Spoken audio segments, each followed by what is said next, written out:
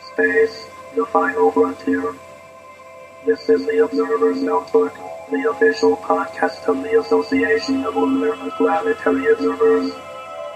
Its mission to explore the solar system, to seek out new observations and data, to boldly go where no podcast has gone before. And now the host of the Observer's Notebook, Tim Robertson. Hello and welcome to episode 163 of the Observer's Notebook, the official podcast of the Association of Lunar and Planetary Observers. My name is Tim Robertson. I'm the host of the podcast and also the coordinator of the training program within the ALPO. Thanks for downloading and listening. The ALPO collects and analyzes observations of various solar system bodies and associated phenomenon, and publishes detailed reports concerning these bodies in its quarterly publication, the Journal of the Association of Lunar and Planetary Observers, also known as the Strolling Astronomer. This podcast depends upon donations from you, our listeners, to keep it alive. If you enjoy what you hear in the podcast, you can donate to it via Patreon. You can start off by giving as little as $1 a month. If you feel even more generous, $5, you receive early access to the podcast before it goes public. For a monthly donation of $10, you receive a copy of the Novice Observer's Handbook. And for $35 a month, you receive producer credits on the podcast. You can help us out by going to www.patreon.com/observersnotebook. And if you'd like to join the ALPO, membership begins at only $22 a year. For more information, visit us at www.alpo-astronomy.org. And you can also find the ALPO on Facebook. Just search for ALPO Astronomy. And yes, this podcast also has a Facebook page as well. Just search for Observer's Notebook. And if you enjoy what you hear in the podcast, please subscribe. That way you'll never miss another episode. And now, episode 163 of the Observer's Notebook. And we're going to Hawaii. Aloha.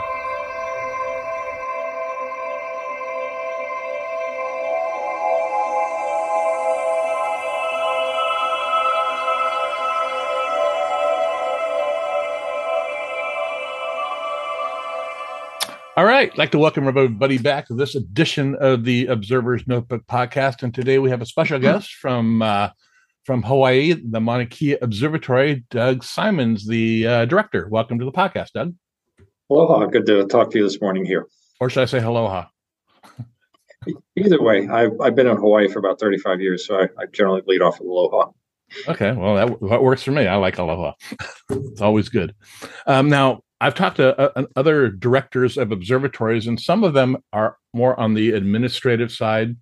You know, that's their background. They're not really astronomers, but you are an astronomer.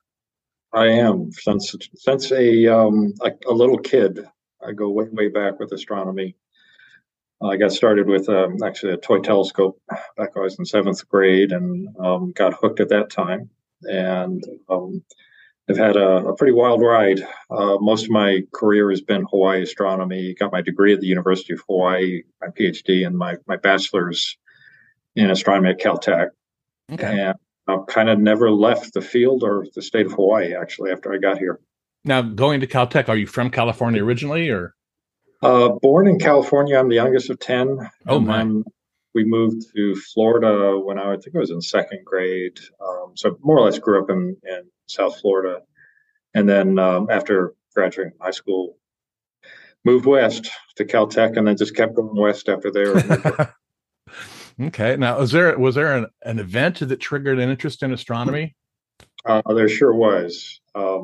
That telescope that I got was on a 60 millimeter vector for as a Christmas present. Really got me hooked. Prior to that, I've been collecting things. If you look in the video right now, you'll see some butterflies on the wall. Right. I collected flies when I was about 6 to 12 years old. Oh, my. And my dad was an entomologist, and I learned that when I was a little kid. And for your listeners, there was an age before internet where what you did for entertainment was ride your bike and run around with the butterfly net. Actually go outside. I remember those days. I miss those days. Exactly. Anyway, I think my parents realized I was getting a little bored with that, and they gave me a telescope, and got hooked when I on my own found Saturn for the first time in the sky, and it was a positively transfixing and transformative moment for me. Got a little frustrated after that because I also got a picture book with that telescope, and other than the moon and Jupiter and Saturn and Venus, nothing in the picture book looked like it did to the telescope. I eventually figured I needed a bigger telescope. Built my own backyard observatory when I was 15, and got hooked on astrophotography. And frozen. I've done some research. I slipped into the black hole of administration when I started as the Gemini Observatory director. 2006. I ran the instrument program for about 5 or 6 years prior to that, and then had almost 10 years director at Canada France Hawaii Telescope. And a couple of years ago, came full circle to my alma mater where I got my degree, and now I'm the director of the UH Institute for Astronomy. Wow, so you actually gone to a lot larger telescopes from the 6 millimeter refractor. Yeah. Though I was just that last weekend. I was up at Hollywood Pahaku, the mid-level facility on Mauna Kea, with 10 Native Hawaiian high school students. Wonderful. And I still have that telescope I made in high school. Oh my goodness! It works like a champ. So it's a thrill to be able to show the local kids for the very first time what you and I may take for granted, the planets and Andromeda, the Orion, things of that sort. I deal in giant telescopes and all that entails, but my roots are in grinding and polishing small telescopes and pulling it out in the backyard and looking through an eyepiece. No, there you go. Not many of us left that still do that. Kind of old-fashioned. Yeah. Now you just mentioned taking the telescope out with some local kids and things like that, and you started a program in Hawaii to translate and teach astronomical nomenclature to the natives. There are lots of programs we're involved with. I was a member, sort of a founding member of a small, we call a hui or a team here, that created what's called a Huahea Noa. That in Hawaii means calling forth a name. It's actually a wonderful guy called John DeFries who approached me about the idea of back then he proposed to be Hawaiian celestial nomenclature, and the idea was to assign Hawaiian names to major discoveries made from Hawaii-based telescopes. And I am about 10 or so of us on a small committee designed the program, and our first foray into that was Oumuamua, which was the first interstellar asteroid to pass through our solar system. I think we're up to 7 or 8 names now of major discoveries. There are several still in the works, but it's been a real thrill to work with that program. It's now housed at Emilo Astronomy Center, which is just down the street from us here in Hilo. And to see the creativity and the protocol and the sophistication of naming in Hawaiian culture, it's very from so-called Western culture, and particularly fun to see those names come up in science conferences, publications, things of that sort. To remind everybody that we call Olela Hawaii, or the Hawaiian language. It's alive and well, and incredibly sophisticated language that is adaptable to provide these very thoughtful names to objects in the sky. That's great. Yeah, I've been in Hawaii a number of times. My son actually lived there for 7 years. He taught elementary school, and the Hawaiian people really are proud of their culture and their language, and it's nice to see that in the family. Involvement as well too. Living there, it was. Yeah, we it's generally students that we use these days with experts in Olela Hawaii to guide the naming process, which I really like. Larry Kimura is sort of the heart and soul of the program. Larry is a wonderful guy, widely regarded as one of the most important people in saving the Hawaiian language, which was near essentially in the 70s, which is sort of the start of the Hawaiian Renaissance. And he and a handful of very bold and visionary people within the Hawaiian community restarted the education here on Hawaii Island, Lela, Hawaii, at the even at the toddler level. Hmm. And I think it's something like 25,000 people now speak Native Hawaiian. There's the Kahakaula, which is the College of Native Hawaiian Language, which is right down the street here from where I'm at. Physically, I'm right now at the UH Hilo campus. Okay. But Larry, he's the heart and soul of Ohuheanoa, and if in doubt, we go to Uncle Larry for names. He is the expert in the whole area. Okay, that's great. Yeah, I heard about this program, and it sounds really interesting. It really does. Now, going back to the observatory, can you give me like a brief history of Mauna Kea? Yeah, I can try. Okay. It was essentially discovered as an astronomy site in 1964, I think it was.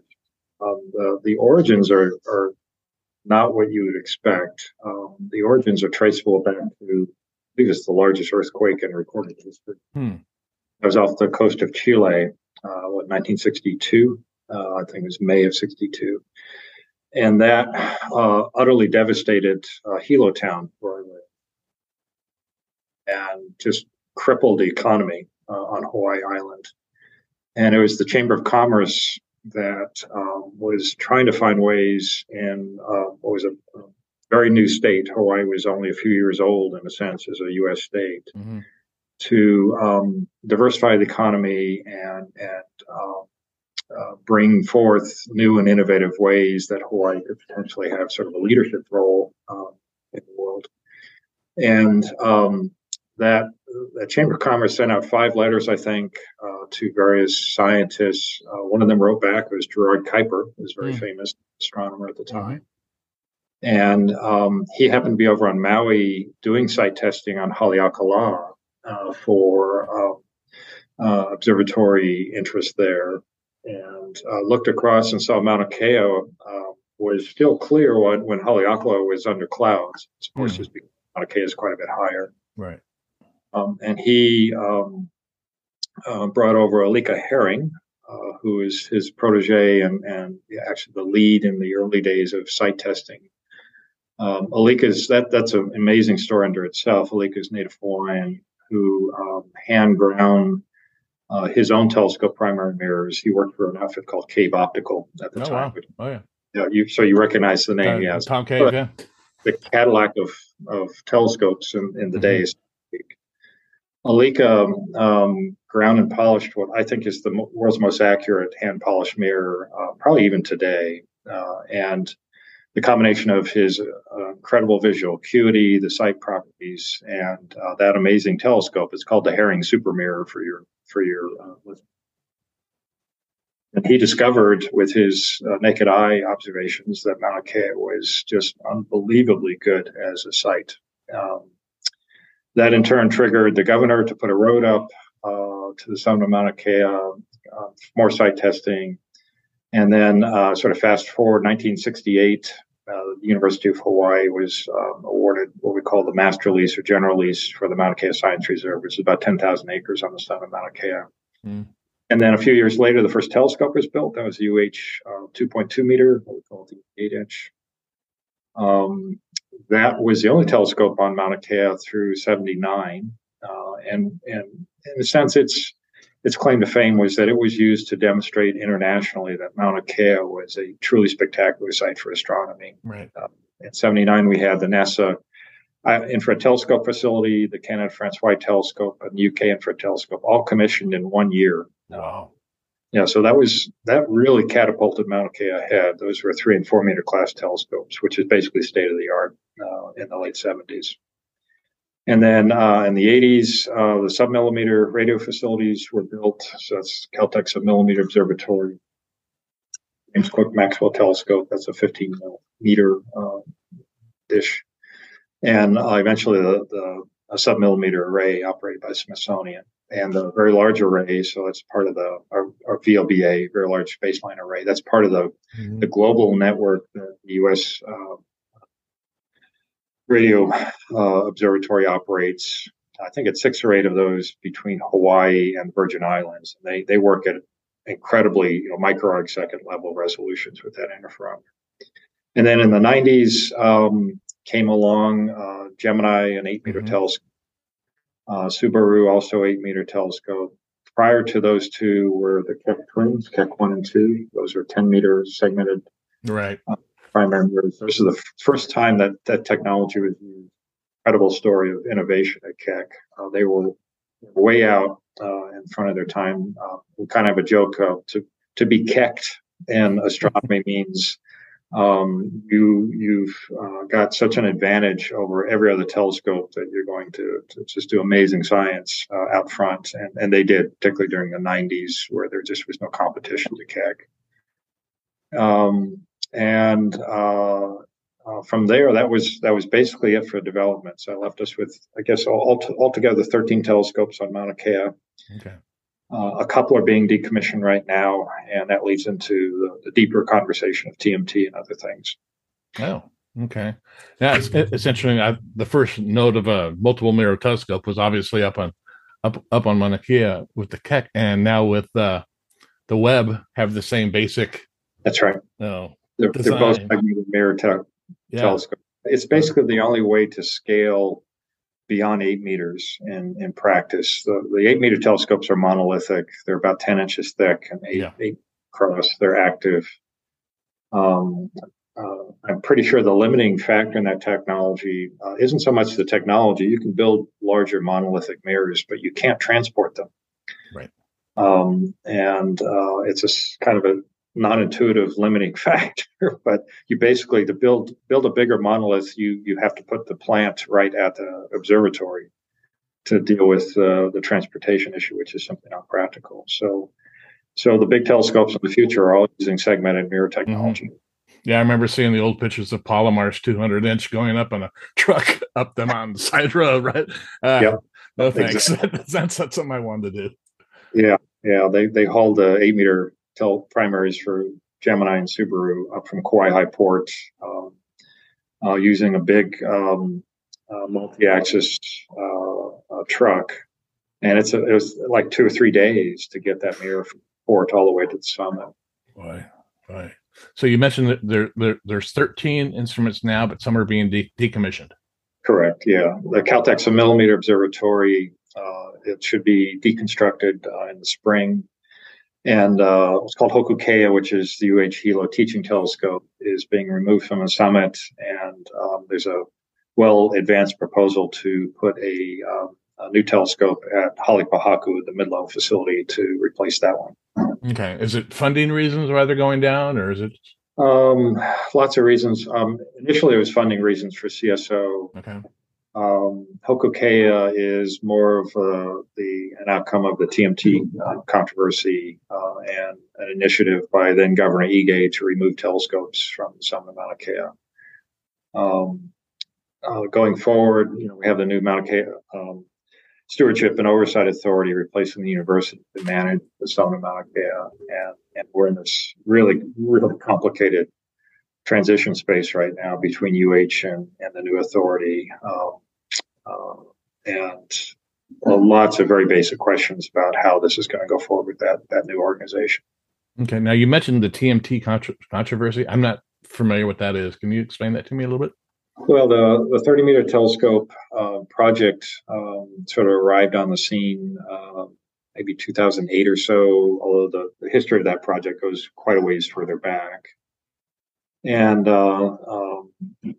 settled on Mauna Kea through a fairly large site testing program around the world as the preferred site, and worked their way through the permitting process and lots of international funding efforts, et cetera.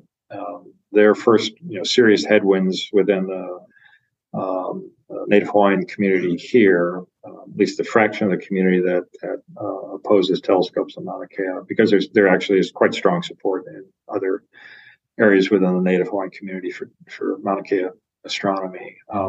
In any case, 2014 there was a roadblock when the TMT groundbreaking ceremony was held. I was up there in the middle of all that, so I remember it well. And then 2015, I believe it was in April, there were about 30 or so people arrested at the mid-level facility for also blocking the road for TMT construction trucks. And another one in June or July of 2015. That one had maybe 500 or so people.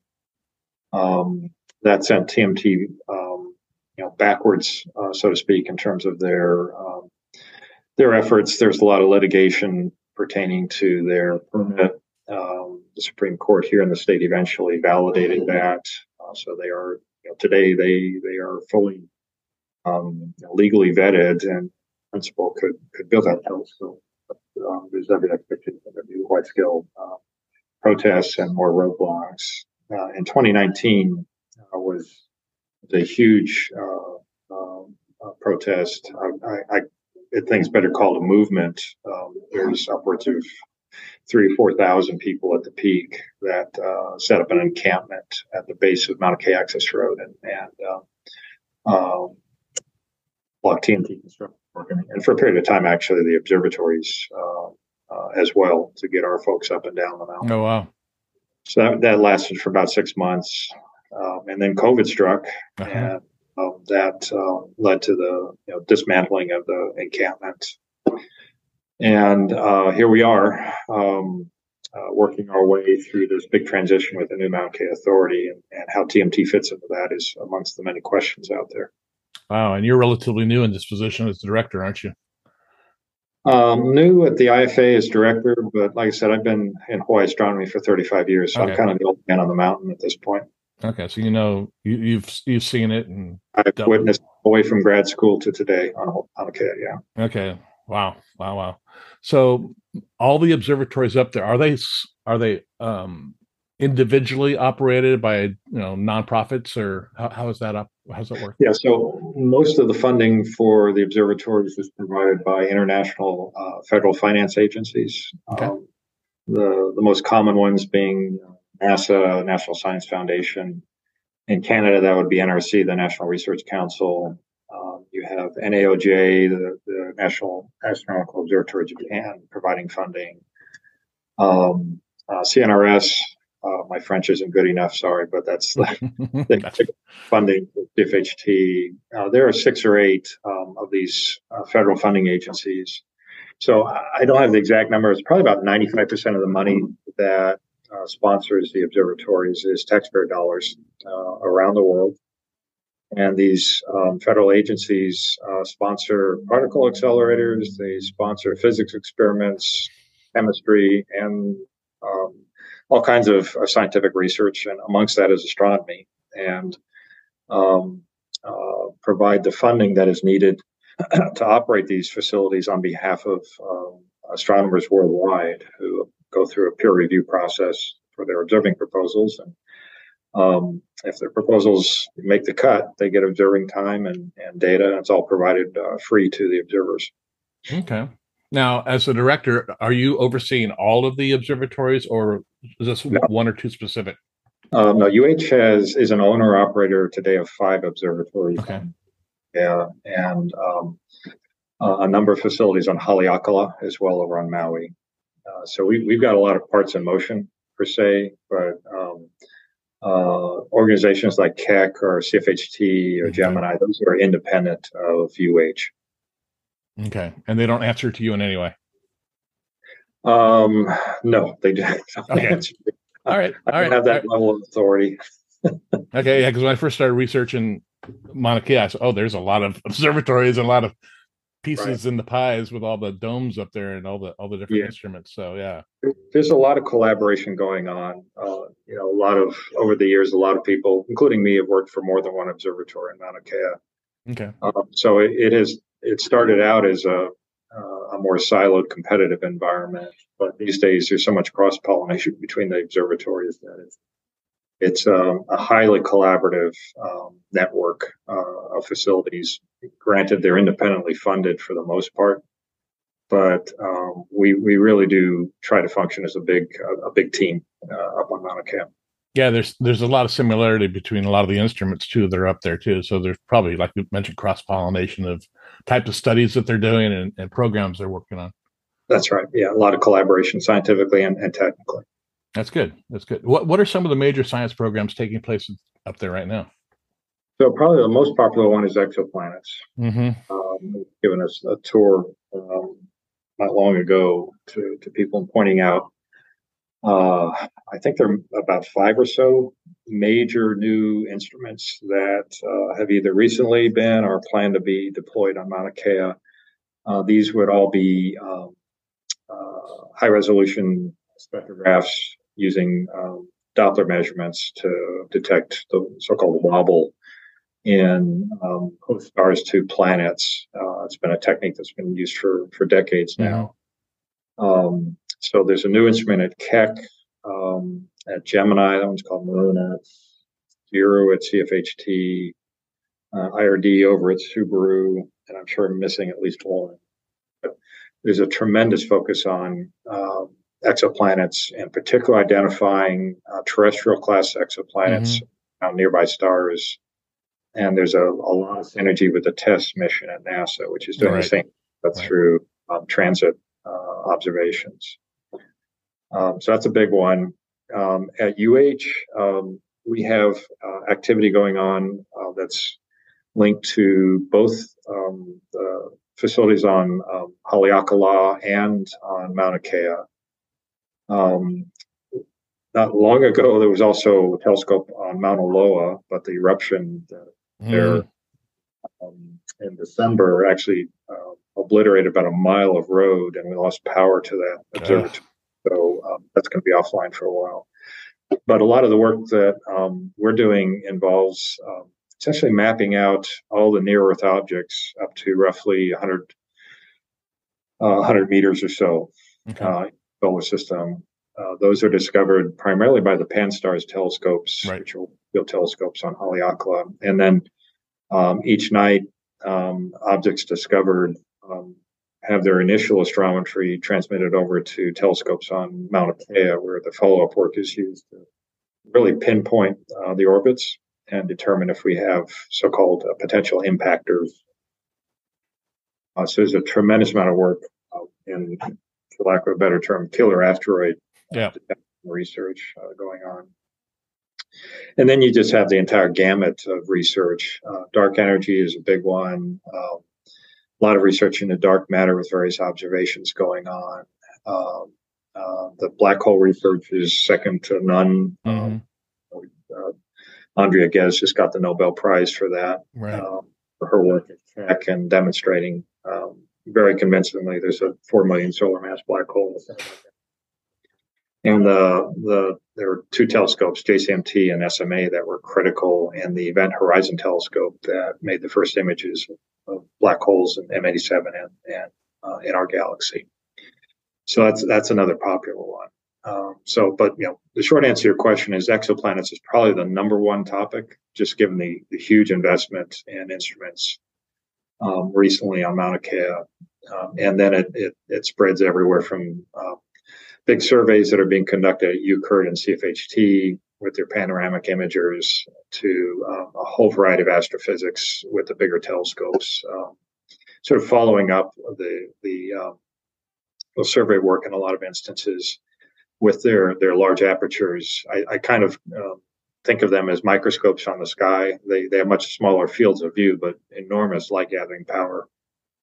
So the synergy that's set up over the years is the sort of 2 to 4 meter class telescopes do the big surveys, generate catalogs with millions of objects, and then those needles in the haystack are what you follow up with the big telescopes. Yeah, it's interesting. We in the amateur community, the Association of Lunar and Planetary Observers, a couple of years ago started an exoplanet section, and with amateur telescopes, I'm amazed at what we're seeing as amateurs. The amateurs are incredibly sophisticated these days. Yes, they are.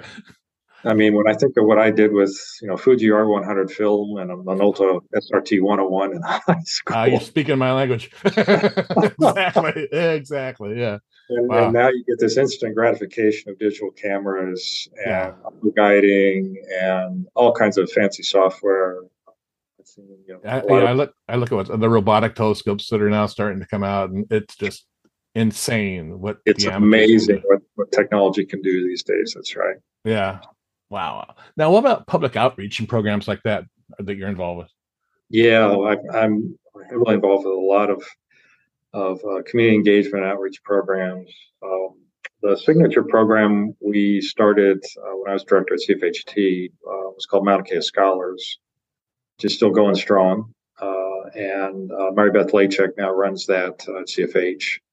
The gist of that program is that high school students across the state who are being mentored primarily by Institute for Astronomy graduate students develop their own research proposals for the observatories on Mauna Kea. They also have access to telescopes on Haleakala and actually through Las Cruces around the world. This is a really fun program. We work primarily with sort of grade 9 through 12. And these students come up with just remarkably creative proposals.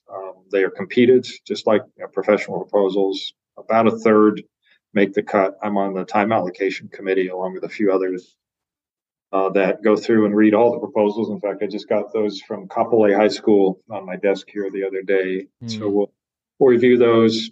We will fly over to Kapolei probably in a month or two and award observing time to those students. Then they are paired up with researchers to make sure they get their time. They've got the grad students to help them interpret the data. So this is, I'm pretty sure, unique worldwide to have high schoolers play around in what's essentially $1 billion sandbox called the Mauna Kea Observatories. Yeah, you're the first one I've talked to that had a program like that, and it's where was really, it when I was 17? Exactly. That's I came up with the idea early on at CFHT, and part of it was that I would have loved to have access to Palomar when I was in high school, right? Because that was the big dog, so to speak, at the time. And we started this in I think it was 2015, our first pilot program with 2 schools. We actually had no idea how this was going to work out. Super popular. And I think we got about a dozen or so public high schools now in the program. Fantastic. So we're just having a blast with Mauna Kea scholars. Another big one is the Akamai internship program. So it's sort of a little older. This is for college undergraduates, and this program is now. It was started at UC Santa Cruz, and we're now taking it on at the IFA. And that's been around 20 years. Every year, maybe 30 or so local college students in STEM research are provided internships each summer. Most of those are with the observatories. Fantastic track record. We love it with the observatories because a lot of these interns we turn around and hire when they graduate. There are 4 young women now, all engineers, who are working with the DKIS telescope. That's the new $400 million solar observatory on Haleakala. And I think we're up to roughly 150 or so graduates of Akamai internships that are now employed in STEM companies across Hawaii and another several hundred across the United States. So that's another, sort of long-standing, very successful public education program. Then you have Journey Through the Universe, which has also been around 20 years or so. Journey brings together upwards of 70 or 80 educators. And for a week, we go into classrooms all over, mostly East Hawaii Island, also North Hawaii Island. And generally, we'll reach upwards of 10,000 students in that bid. These days, I run the job panel. So I go with others from the observatories into the local schools, and we talk about job opportunities with high school students to pique their interest, to make them aware of out there. Most of the rest of the journey, though, is dedicated to in-classroom education experiences. So anyway, those are 3 big ones. There's well over 100, literally 100 different astronomy education outreach programs on Hawaii Island. We put well over $2 million a year into these programs. And for me, first of all, it's fun to just get out of the office to be honest.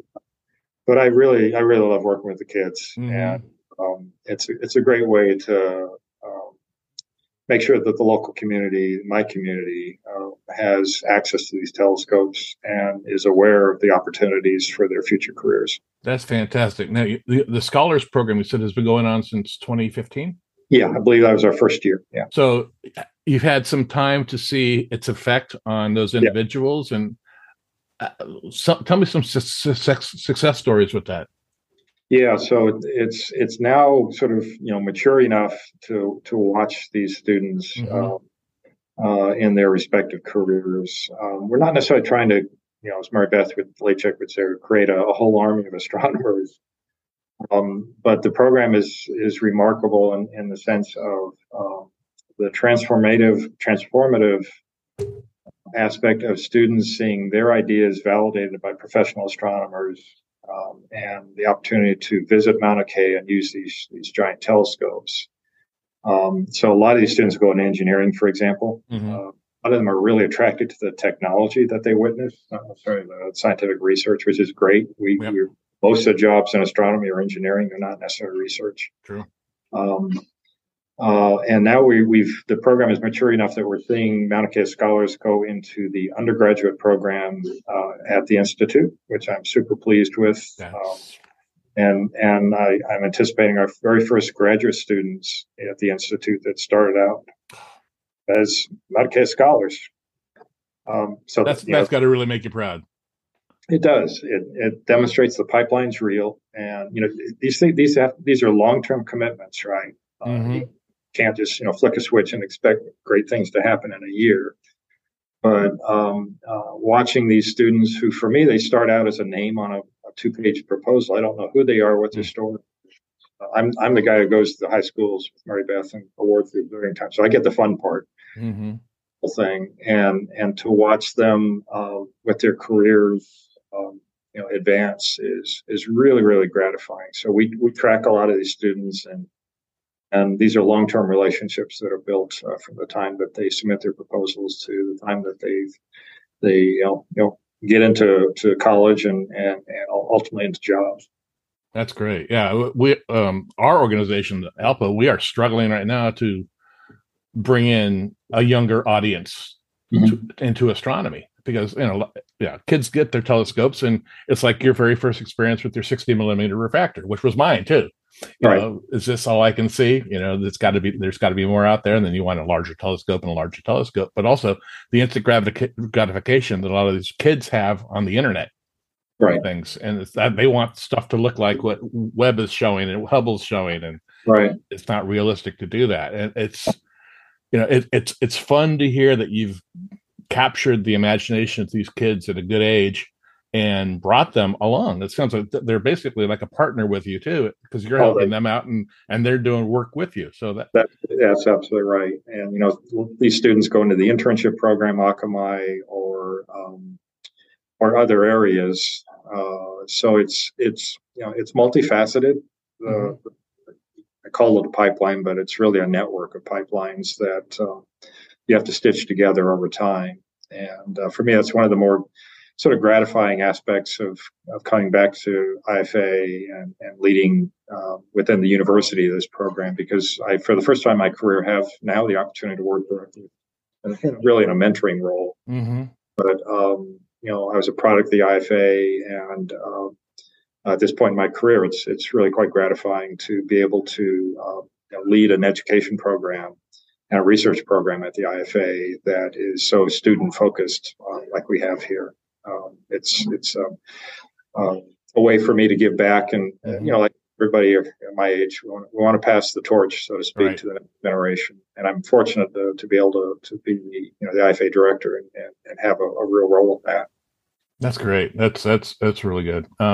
Yeah, I'm impressed by that. Now, is there like a visitor center? I know the altitude of the observatory is rather high. I've had friends of mine that have gone there, and you need to have oxygen where you need things like that. So is there a visitor center or something where people can actually go and interact? Yeah, so there's a visitor information station called the Viz at the 9,000 foot level, right adjacent to Haleakala, which is basically the mid-level residence for engineers and astronomers. And you can just Google the Mauna Kea Visitor Information Station. They have, let's see, generally they have a solar telescope during the day. I believe they're going to ramp up to provide some at night. The challenge has been with, we have a new $330 million highway between Hilo and Kona, down the highway. And wonderful paved road. It's now possible for people in a rental car to get up to the Viz. So it's incredibly popular. And some fraction of them go all the way to the summit as well. You can rent 4 drives to get to the summit. So there's, believe it or not, there's roughly 250,000 people a year that go to the Viz. Oh, wow. That's larger than the population of the island. Put it that way. So just giving your listeners a heads up that it is popular. Only about 100 or so parking places. But that's a wonderful site. That's where I bring students up with my homemade telescope to show them things, because it's a very dark sky. When you go to the summit, believe it or not, the oxygen deprivation impacts your retina pretty strongly, and you just don't see the stars as brightly as you might expect. A real sweet spot is down about 9,000 feet. You got plenty of O2 in your brain and your retina, and the sky is just booming bright with the Milky Way and stars. It's really quite spectacular there. So I'd advise just go up as high as 9,000 and enjoy the night sky there. Yeah, definitely. My next trip. Yeah, we've been to every island but the Big Island, so that's I think that's going to be our next trip, and definitely a goal to go there. Wow. So what are some of the future plans you have for the mountain? Well, TMT is the big project that's on the horizon. Another one that Canon-Francois Telescope is advancing is called the Mauna Spectroscopic Explorer, or MSC. It's a project that we started in earnest in 2014. I was a couple of years in as CFH director at the time. And essentially, this is a machine that is designed to do spectroscopy at a level that is unprecedented. And by that, I mean multi-object spectroscopy. So it's capable of generating millions and millions of spectra each year, and using a replacement for a CFHT, which is a 3.6 meter telescope. And as proposed now, I think it's an 11 meter telescope, using a little bit bigger in Keck, using segmented technology. The neat part about it is that you can keep the pier and the building. You have to put a slightly larger dome on it, so there's no change in the footprint of the building. And given the sensitivities of development on Mauna Kea, that's a very clever way to use existing infrastructure and a huge upgrade by essentially replacing the telescope at the top of the pier. So that is also in a development phase. I think they're just about to release a letter of interest for other organizations to co-develop what's called MSC Pathfinder, but also the MSC project itself. So those are the big ones in terms of new facilities. There's a lot of new instrumentation going. Subaru is now commissioning $100 million multi-optic spectrograph, similar concept to MSC, but not as high resolution and not as many fibers. I think it's 2,400 objects concurrently. MSC, depending on the design, I think they're thinking as many as 10,000 objects at the same time that they can record spectra. So, when you're doing 10,000 objects at a time, you're just blowing away capability, particularly with a really large telescope that has existed to date. And that all kind of portends the evolution of astronomy as a field. I tend to think of the 20th century as the age in which we mapped out through imagery the universe in lots of different wavelengths. And the 21st century will be sort of hallmarked as the century of spectroscopy, where we now have the technology to follow up and measure the astrophysics of these objects as opposed to just their images or colors, the 20th century. And that's where you really get into the nitty gritty of what these objects are and the new interesting physics behind them. So MSC is one of the leaders in that area. Prime focus spectrograph, like I said, it's been built as a mission now. Keck has a lot of interesting instruments. They are, I believe, going to retrofit adaptive secondary mirrors on both of those telescopes. So that means built-in adaptive optics. And they have about a half a dozen or so different instruments that are under development there right now. At UH, to the 2.2 meter, we have Robo-AO, so it's a fully robotic adaptive optic system that is about to be deployed. Its claim to fame is it's a laser AO system, fully robotic. By that I mean automatic. It's so-called push button, pre-programmed, and it can at a very high cadence slew across the sky and record AO images of objects at a pace that is much, much faster than other AO systems. So it's a little everything. It's at some level. Wow. Answer your question. Definitely not stagnant. No. A lot of continued investment and instrumentation across essentially all the telescopes. That's fantastic. Yeah, there's a lot going on up there. That's good to see. You got your hands full. Yeah, kind of do. Yeah. Well, Doug, is there anything else you'd like to share with our listeners before we close this out? No, I appreciate the opportunity to share a few thoughts about the observatories. I talk a lot to the public, to politicians, to school kids, etc. Very proud of what we've been able to do here in Hawaii. We are on Mauna Kea alone the number one co-located astronomy complex in the world in terms of science impact, and that for us, there's only a couple 100,000 of us on this island, and to have that kind of impact scientifically on a global scale is something that is remarkable, and it's attributable to the incredible properties of Mauna Kea as a site. Mm-hmm. A real tribute to the people here in Hawaii, in particular on Hawaii Island, that thousands of people over the years, be they contractors or working for observatories at university, everybody's chipped in over time to build the Mauna Kea observatories and make them what they are today. And I'm super proud to have a small part in that in my career and lifetime. Great. Well, I want to thank you again for coming on the podcast today, Doug. Okay. All right. Thanks. Good luck.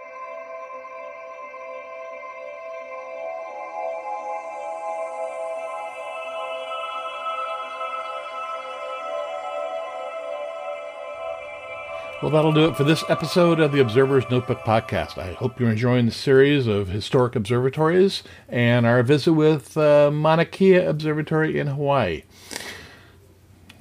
We upload a new episode of the Observer's Notebook every few weeks. You can subscribe to us on iTunes, and if you do, please rate and review us. I really appreciate it. And you can also listen to us on Apple Radio, iHeartRadio, SoundCloud, Spreaker, Google Play, Stitcher, Amazon Echo, Spotify, and also on the ALPO YouTube channel.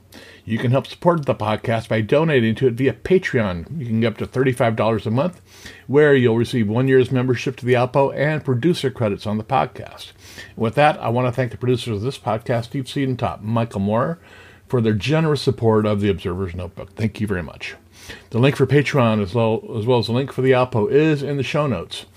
And if you'd like to get a hold of me, my email address is commentman@commentman.net or on Twitter at ObserversNBpod. Until next time, my hope is you always have clear and steady skies. Thanks for listening.